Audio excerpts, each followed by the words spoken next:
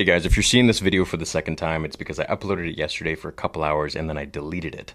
And the reason for that is because I uploaded the one that I was supposed to send to my editor, which is the unedited version, and I didn't upload the one that was actually edited. So, big goof on my part. I was pretty disappointed, but anyways, enjoy this edited version, and please watch the video that follows after, which has been a long 9 to 10 month battle that I've been going through, and I want to discuss a lot of things with you, and I'm sure a lot of you know exactly what it's about. But until that one, enjoy today's video.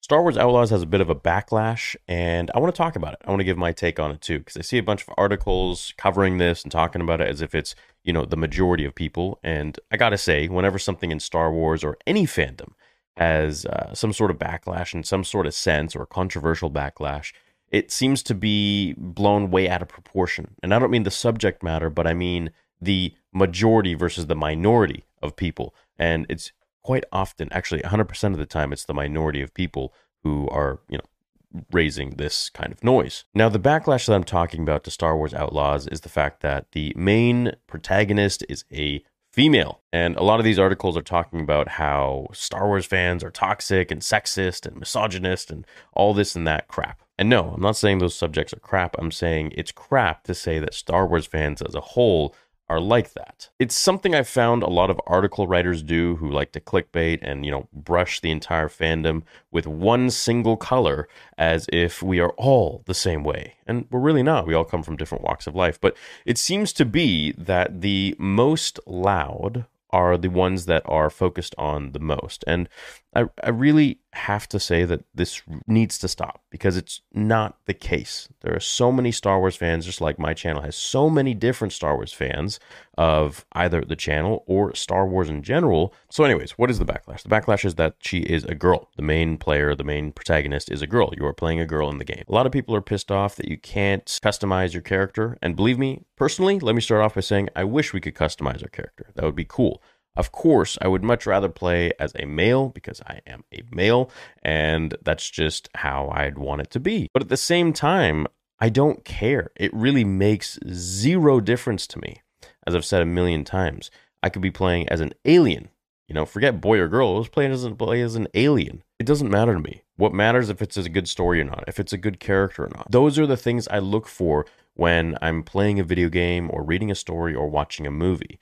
We've had many female characters in movies back in the 80s that were badass and cool. Ripley, for example, many others. We got Ahsoka Tano today, who is front and center of, really, Star Wars. She's taken over the whole scene ever since Ashley Eckstein portrayed her beautiful performance in the Clone Wars, and now Rosario Dawson taking over the live action portion of it. We get to see a really dynamic and fluid character who has actually gone through training and character development, progress through Star Wars. And I think this is something a lot of fans really want to see, and it's really a showcase. Star Wars fans are not just caring if someone is male or female. So that debunks a lot of these articles right then and there. Now, the other thing I want to say about this is, look, it's a girl.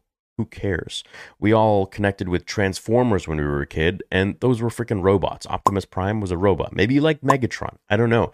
But at the end of the day, you don't need to see yourself in the character's physicality as gender or ethnicity or whatnot, or even species. Maybe you're an alien. What I think is the most important thing that we should be looking at is if the character is relatable, goes through a typical fundamental character development or arc, and has a lot of the tropes and pitfalls and tribulations and trials that all of us as humans have to go through, and our, you know, basic needs and this and that. So those are the things that I'm going to be focusing on in this game. If it's whether, you know, it's a girl or a boy, I don't care. It really makes no difference to me.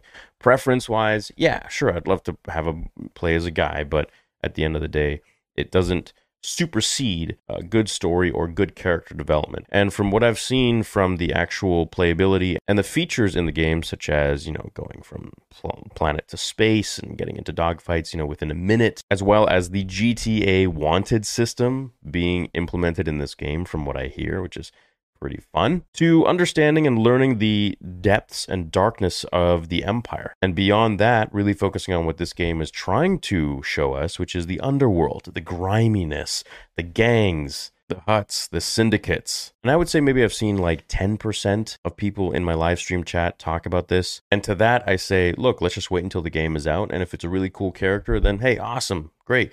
And if it's a crappy character, then we'll judge it accordingly. Just like Ray, crappy character, no character development, just given all the cheat codes right off the start. And that's why we judge her on that. But hey, leave it to, Freddie Prinze Jr. So you if you disagree with me. Or whoever else that wants to paint Star Wars fans as misogynistic or sexist or whatever it is because Han Solo gave the Millennium Falcon to a girl. We'll leave that to their pea brains. However, for us, we know the real deal here is we want good character development. We want a fabulously written story, a very intricate character development, and allows us to relate everything to our own world, our own lives, and go through the human emotion of loss, of battling trials, of going through hardships, of happiness, elation, victory, and so on and so forth and so much more. A lot of the same things that Luke Skywalker went through, a lot of things that Anakin went through, a lot of the things that Ahsoka Tano went through. She's a girl. So if you're an outsider watching this, don't fall into the trap of believing these articles that Star Wars fans are sexist or toxic.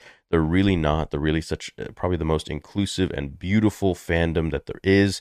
They're just very passionate, and there's always going to be that 5 to 10% of, people who have a lot of growing up to do when it comes to things like this or racism or things like that.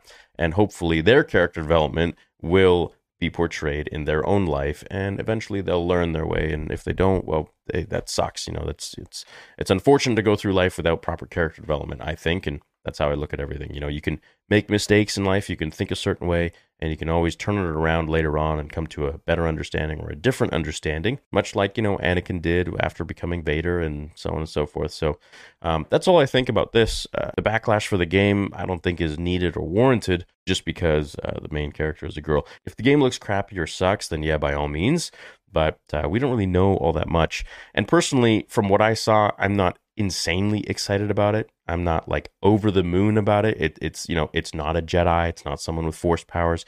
It's a different game. You're a scoundrel or you are a smuggler or something like that. And it's going to incorporate some Red Dead Redemption 2 features, some GTA features, and some open world, of course, abilities, as well as helping us understand more lore with the Empire and, of course, the syndicates and the crime world, which is always fun. It's a different face of Star Wars, and that's cool too. So I'm sure we'll get our Jedi and Sith stories maybe in the next game or something like that, I hope. Like Star Wars Eclipse, for example, which I am beyond excited for, way more than Jedi Survivor or anything like that. So let me know what you think about all this, and I'll catch you guys in the next video. Until then, remember, the Force will be with you always.